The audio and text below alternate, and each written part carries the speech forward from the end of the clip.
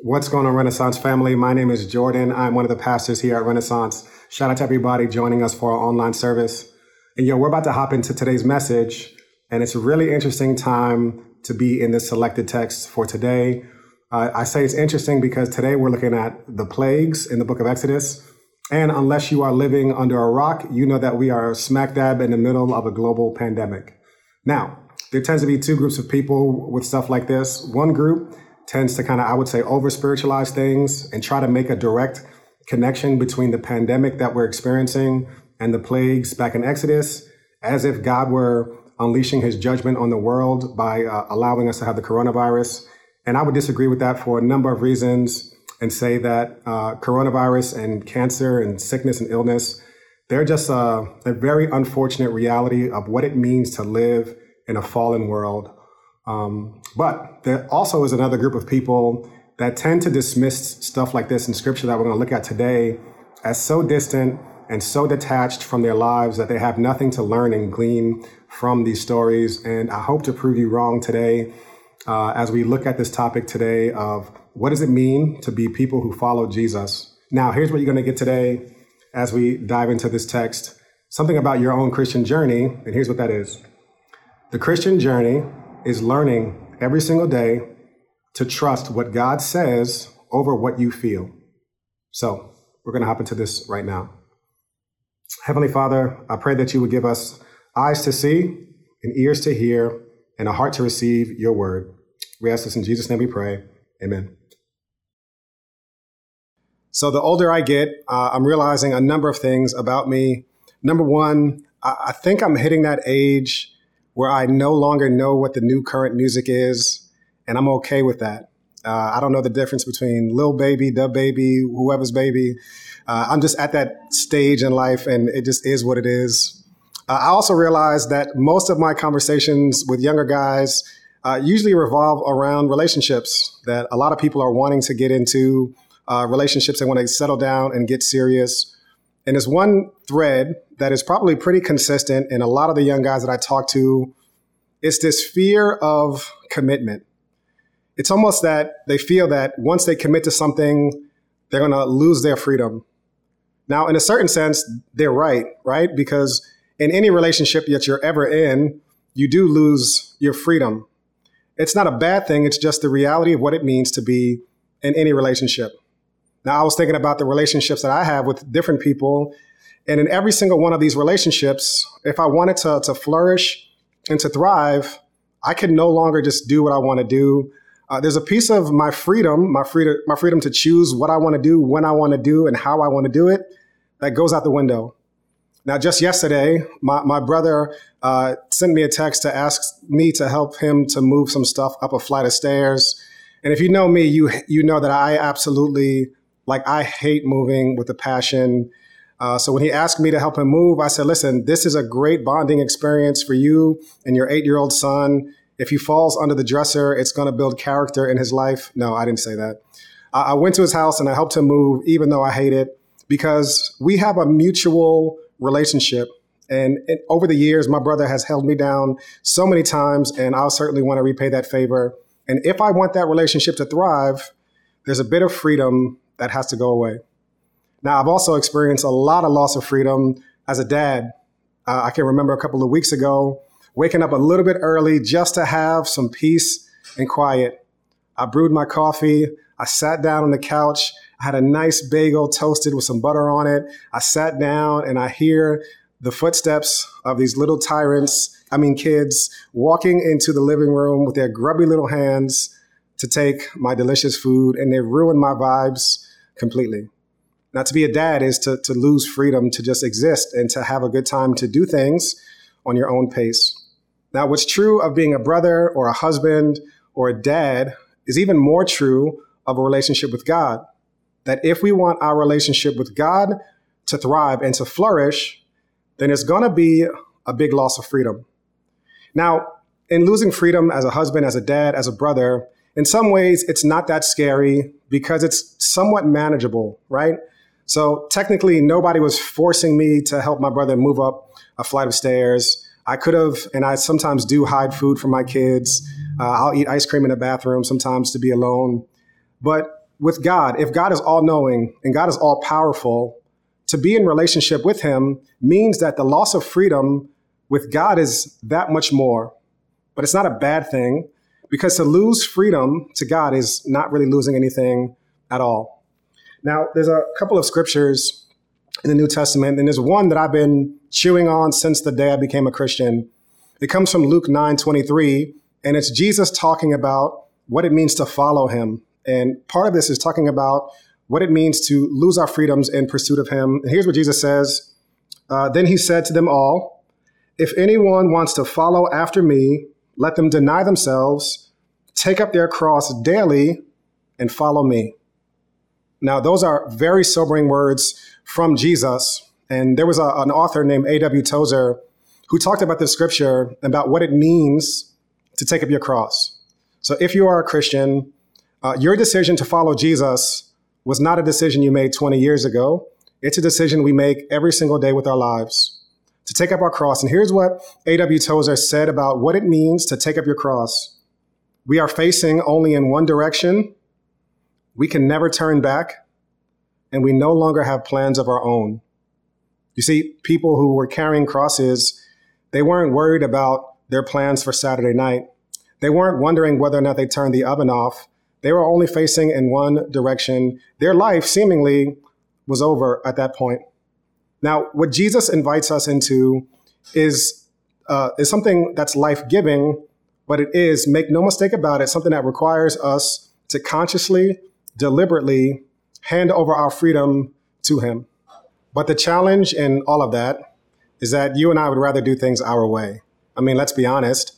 All of us, if we had the choice, we would like to do things our way. Now, today, as we're back in the book of Exodus, we're going to look at a character in Scripture that is confronted by God. And God is going to present this guy, Pharaoh, with a demand, telling him what to do. And Pharaoh, for a number of reasons that we're going to dig into today, chooses not to do that.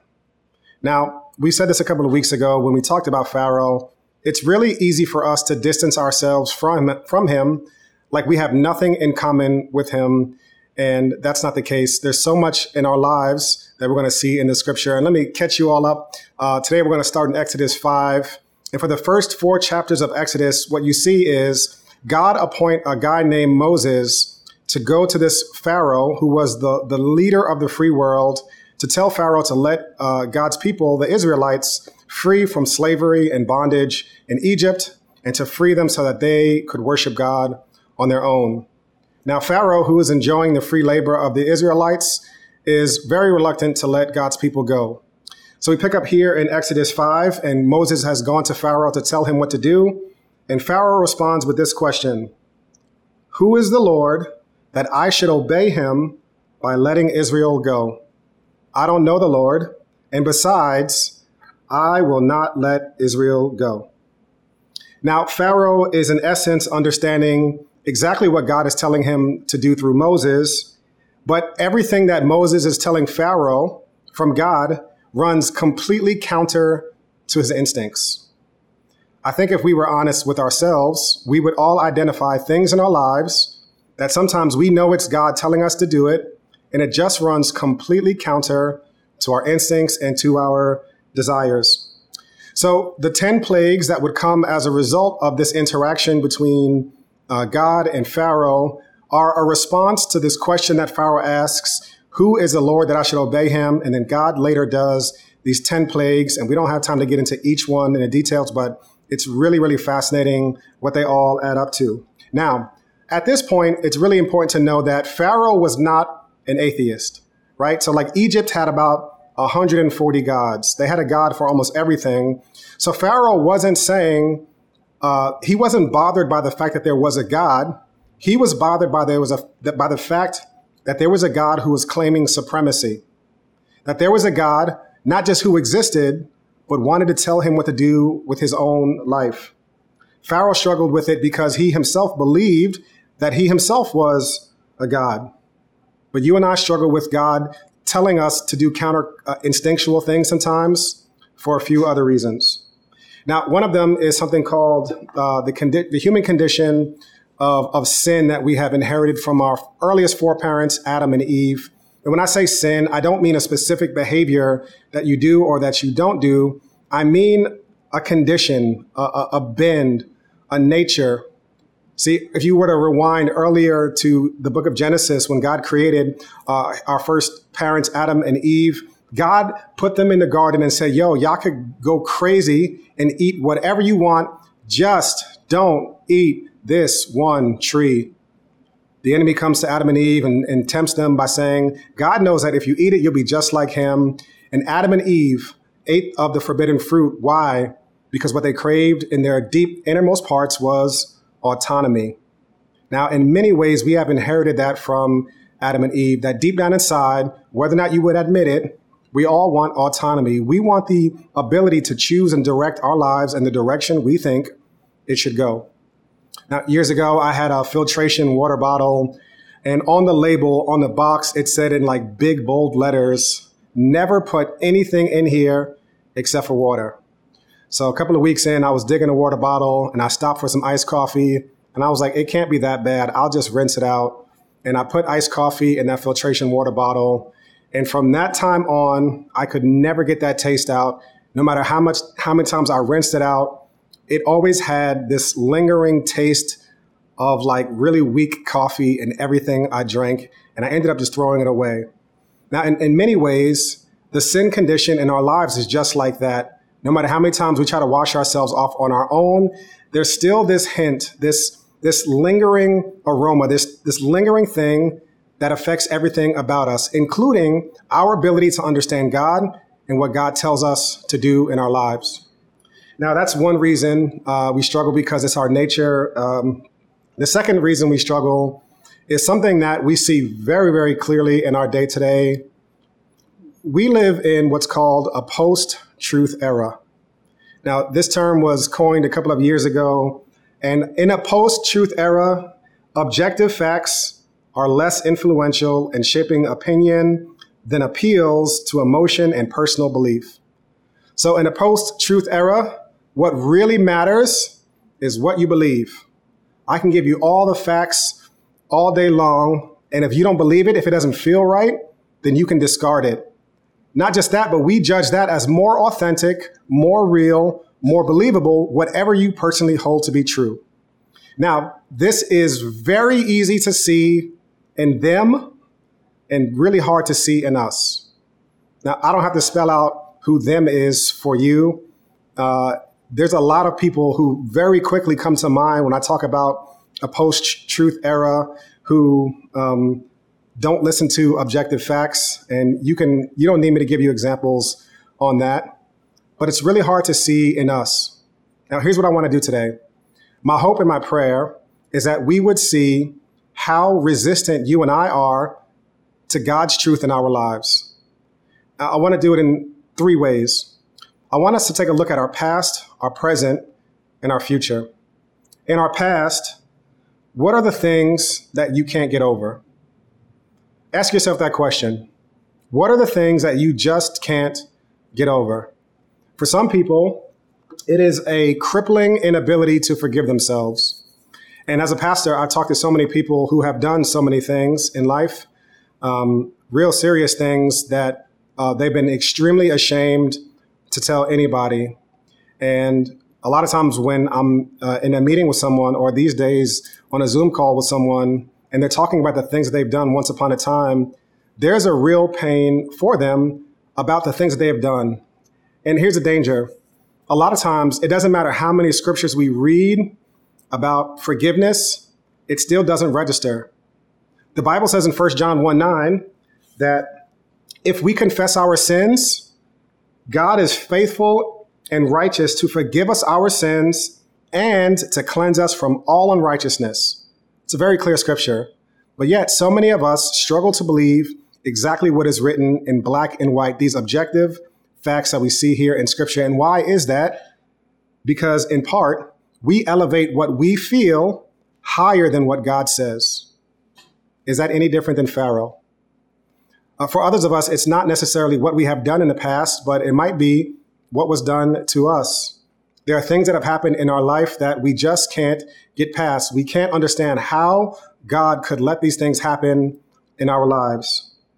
Now, for some people, they've experienced real traumas in life, and I would never want to minimize the real pain, the real horror, and the real difficulty of navigating traumas in our life.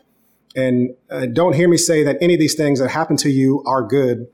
I was talking to my DNA group this past week, and we were talking about some stuff that's happened to me a decade ago that I still struggle with because it was traumatic.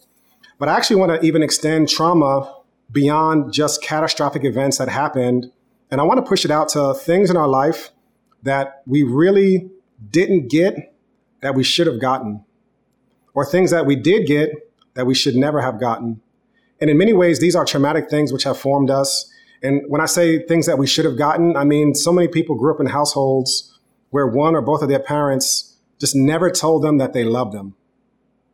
That for their entire lives, they've longed to hear their parents just express joy and happiness in them, not for achieving something amazing, but just for being them, and they never got it. And that is something that they struggle to navigate. Now, here's where I get mad when I think about this, and this is what might get you mad a little bit. Scripture says that God makes all things work together for the good of those who love the Lord and those who are the called according to his purpose. Romans 8:28. A lot of times I'll speak for myself personally. I'll think to myself, God, how in the world can you turn that situation to be good? And in my brain, my feelings are elevated above what God says. Very clear. God says all things, not some things, but all things.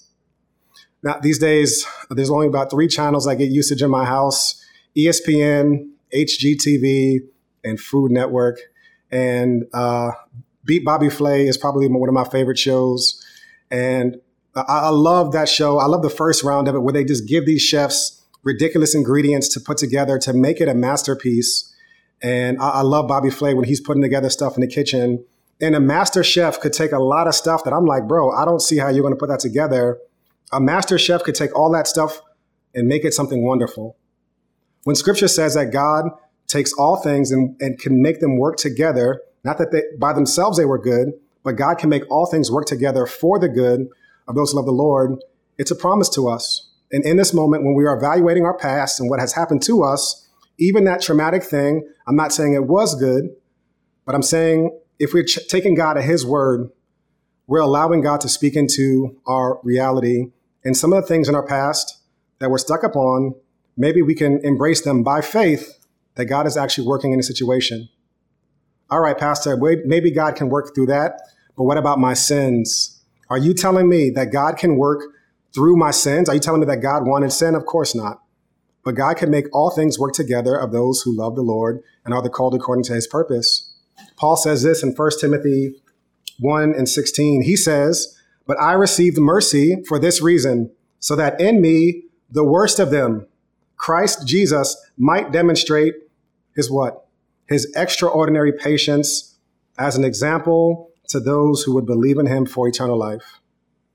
I once heard an old preacher tell a story that whenever a jeweler wants to show the brilliance and the beauty of a diamond, they hold it against the velvet to show the contrast of the sparkling jewel with that midnight velvet. Now, sometimes what God wants to do to get glory is by showing grace to people who really don't deserve it. And that is some of the way that God displays his grace and his power. Now, here's the thing about your past. Whether it was something you did or something that someone did to you, if we're going to be people who follow him and trust him, we're going to have to elevate what he says about us higher than what we think about any given situation. Now, that's just our past, but in our present, it's equally true. Here's a good question to ask yourself. What am I bitter about? Now, let's take off the religious niceties for a little bit. What are you really bitter about? Bitterness, in so many different ways, are the moments where we believe that God just kind of got it wrong. And if we're honest, we're resentful of the life that we have in front of us. The things that we're struggling through right now, that we don't have, that we really wish we had, and we're bitter about it. Now, one of these days, I'll tell the story in full. It's not a good time to tell the story now. But this past week, I was really wrestling with some stuff that's going on in life and my family. And it just doesn't feel fair. Like, I don't know if you ever felt like, God, the hits just keep coming. Bro, spread it around. Give it to some other people. Like, why are they continually coming my way? And talking to so many different people who've gotten passed over for the job over and over again, gotten passed over for relationships over and over again, whatever it is, if we're honest with ourselves, there is something inside of us that makes us feel like, God, why me? Why are you allowing this to happen in our life? And I think it's because we're believing that God got it wrong. And if we were on the throne, we would do things differently. What is that saying? What's happening in our hearts? We are believing that what we feel about our given situation is better than what God is doing. Now, here's a truth that we see in Scripture in Psalm 147:5. It says, "Great is our Lord and abundant in his strength. His understanding is infinite." And a lot of times in my moments, I'm saying, God, yes, I know it says that your understanding is infinite, but it doesn't seem infinite to me. We are always tempted in these moments to be a little bit like Pharaoh. And we all have a little bit of Pharaoh in us, where we elevate what we feel over what God says. And then it's our future. To all my warriors, I am your leader. I am your captain. I have a PhD in worrying about almost everything. And so much of worrying is believing or being fearful that God will get it wrong in the future. So a good question to ask ourselves is, what am I anxious about? Now, if I were to answer those questions, what am I anxious about? We would not have enough time here to fill in all of those blanks. That's what my therapy session is for, twice a month. But we worry because we think that God is going to get it wrong in the future. But here's what Jesus tells us about worry. He says, "Therefore, I tell you, don't worry about your life, what you will eat or what you will drink, or about your body or what you will wear. Isn't life more than food and the body more than clothing? Consider the birds of the sky. They don't sow or reap or gather into barns, and yet your heavenly Father feeds them." Here's the question that Jesus asks. Aren't you more valuable than they are? The challenge in our moments of worry is to trust what God says about us more than what we feel about any given situation that happened or may happen in the future. And like Pharaoh, a lot of times we don't want to admit it. A lot of us are saying, why should I trust in this God and what he is saying over what I'm feeling?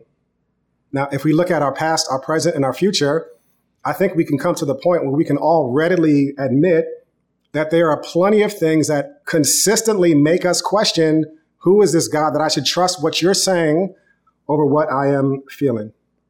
Now, God in his grace has something for us to learn from Pharaoh today.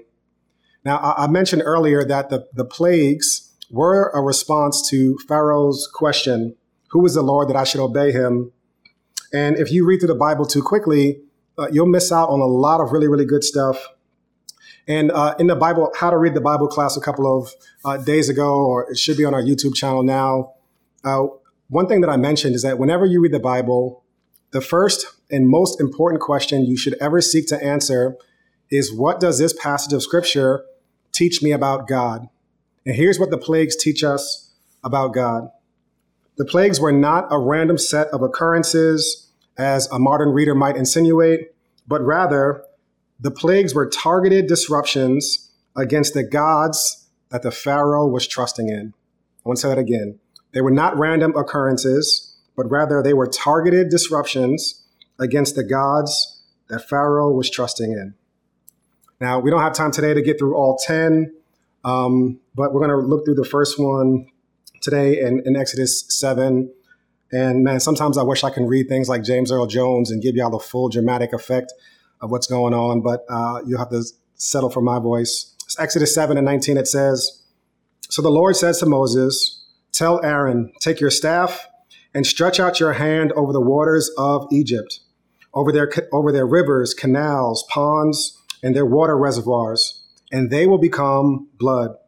There will be blood throughout the land of Egypt, even in wooden and stone containers." Moses and Aaron did just as the Lord had commanded. In the sight of Pharaoh and his officials, he raised the staff and struck the water in the Nile, and all the water in the Nile was turned to blood. The fish in the Nile died, and the river smelled so bad the Egyptians could not drink water from it. There was blood throughout the land of Egypt. But the magicians of Egypt did the same thing by their occult practices. So Pharaoh's heart was hard, and he would not listen to them, as the Lord had said. Pharaoh turned around, went into his palace, and didn't even take this to heart. All the Egyptians dug around the Nile for water to drink because they could not drink the water from the river. 7 days passed after the Lord struck the Nile. Now, the Nile River was more than just a place to go and sit in front of. It's not like just sitting in front of the Hudson on a nice day for a nice sunset. The Nile was the center of economic vitality for Egypt. It was a major thoroughfare. It was a major river. It was a major part of their agriculture and their world. And the Egyptians had a number of gods that they would pray to that protected, nurtured, and kept the Nile running. And all of their power in Egypt was caught up in the Nile. Now, the primary god of the Nile was a god named Happy. Now, Happy was there to provide fullness of life, and they sacrificed to Happy, and they came to Happy and provided Happy with praises and with sacrifices. Now, what was God doing in this first plague? He was showing Pharaoh that the God Happy could not be relied upon to provide for Egypt. He was exposing the idol for what it is. Now, Bible scholars watching this, I need y'all to allow me 2 minutes to have a little bit of creative license, because I know the original text, when it's written in the Hebrew, in the Greek, and Aramaic, doesn't specifically say this.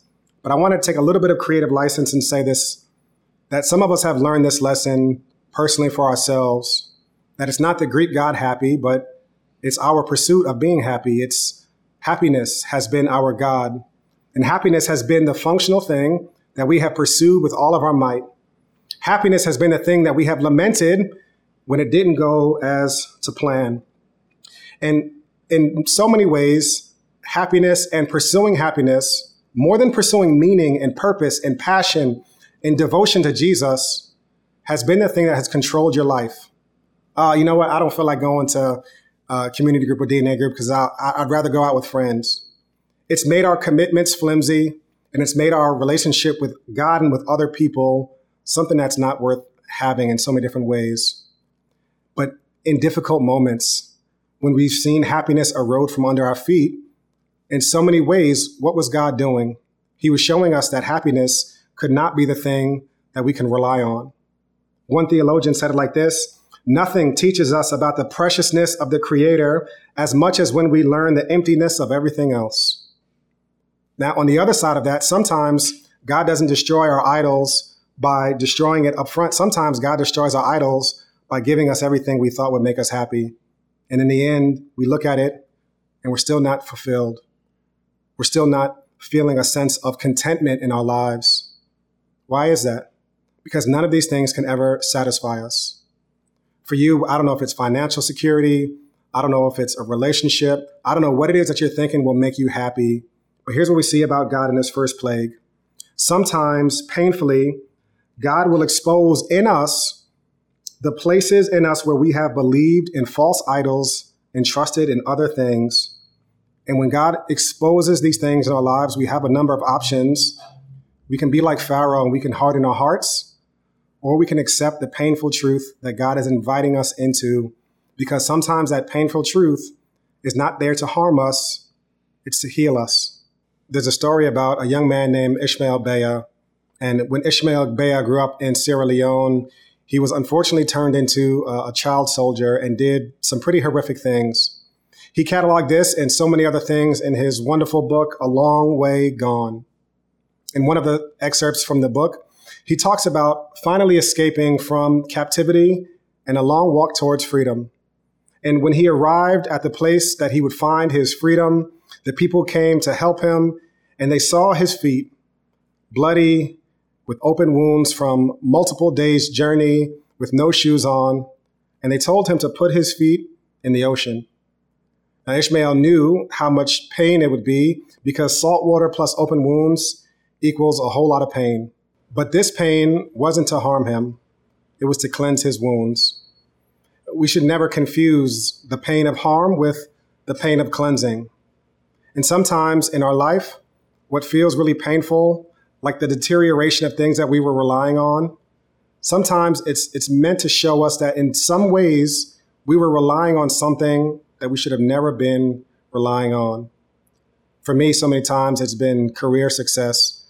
And I believe that by reaching a certain point in life, in my career, life would finally start to make sense. And I've leaned on it. And I've also come crumbling down in anxiety and frustration and just disappointment in doing that. And God, in his grace and his mercy, allows us to experience the deterioration of all things that are not him, because nothing else truly can sustain us. Now, instead of hardening our hearts like Pharaoh did, I want us to do the opposite. And by God's grace to us, he gives us the Holy Spirit that tells us, in the day you hear my voice, harden not your heart. Now, I think the antidote to a hardened heart is prayer. Philip Yancey, one of my favorite theologians, says that prayer is the declaration of dependence on God. And so today I want to end us with prayer. Gracious God, our sins are too heavy to carry, too real to hide, and too deep to undo. Forgive what our lips tremble to name, what our hearts can no longer bear. Set us free from a past that we cannot change. Open us to a future in which we can be changed, and grant us the grace to grow more and more in your likeness and image.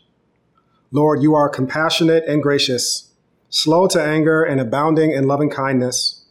You have not dealt with us according to our sins, nor rewarded us according to our iniquities.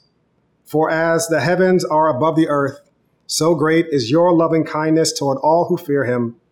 As far as the east is from the west, so far have you removed our sins from us. Amen.